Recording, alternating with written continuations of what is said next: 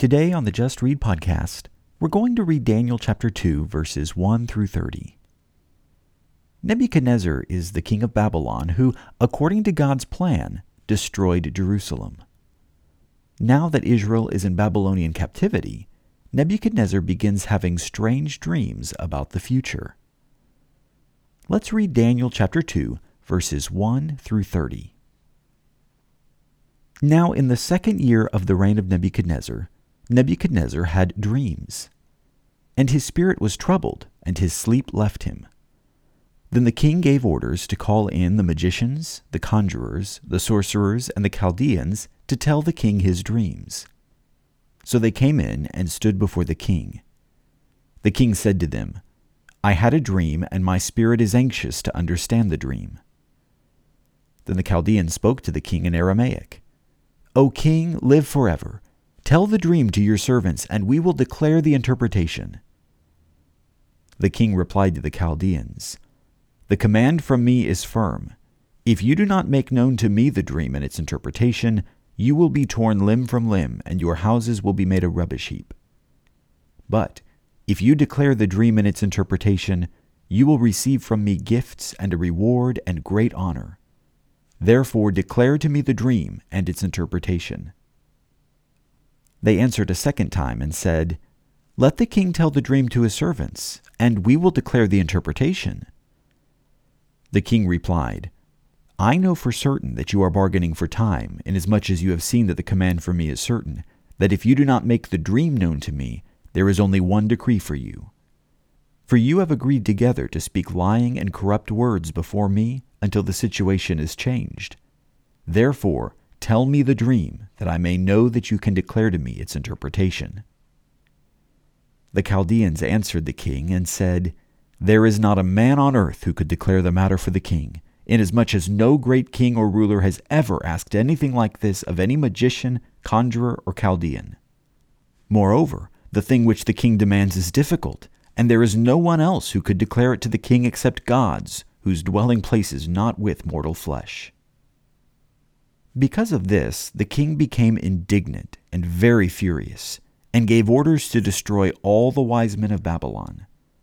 So the decree went forth that the wise men should be slain, and they looked for Daniel and his friends to kill them.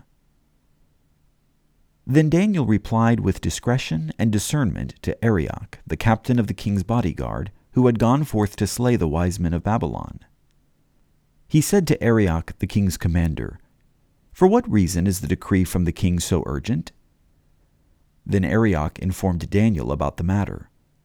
So Daniel went in and requested of the king that he would give him time, in order that he might declare the interpretation to the king. Then Daniel went to his house and informed his friends, Hananiah, Mishael, and Azariah, about the matter, so that they might request compassion from the God of heaven concerning this mystery, so that Daniel and his friends would not be destroyed with the rest of the wise men of Babylon. Then the mystery was revealed to Daniel in a night vision. Then Daniel blessed the God of heaven. Daniel said, "Let the name of God be blessed forever and ever, for wisdom and power belong to him. It is he who changes the times and the epochs. He removes kings and establishes kings. He gives wisdom to wise men and knowledge to men of understanding. It is he who reveals the profound and hidden things. He knows what is in the darkness, and the light dwells with him. To you, O God of my fathers, I give thanks and praise, for you have given me wisdom and power. Even now you have made known to me what we requested of you, for you have made known to us the king's matter." Therefore Daniel went in to Arioch, whom the king had appointed to destroy the wise men of Babylon.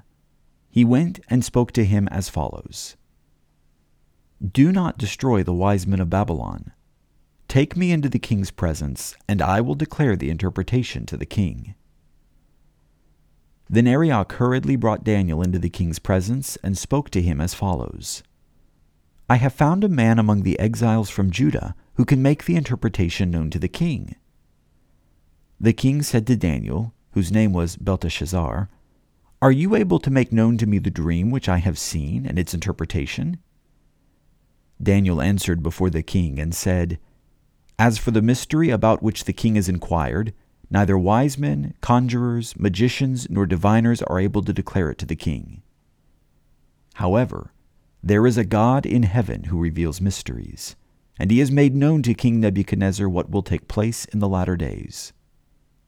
This was your dream and the visions in your mind while on your bed.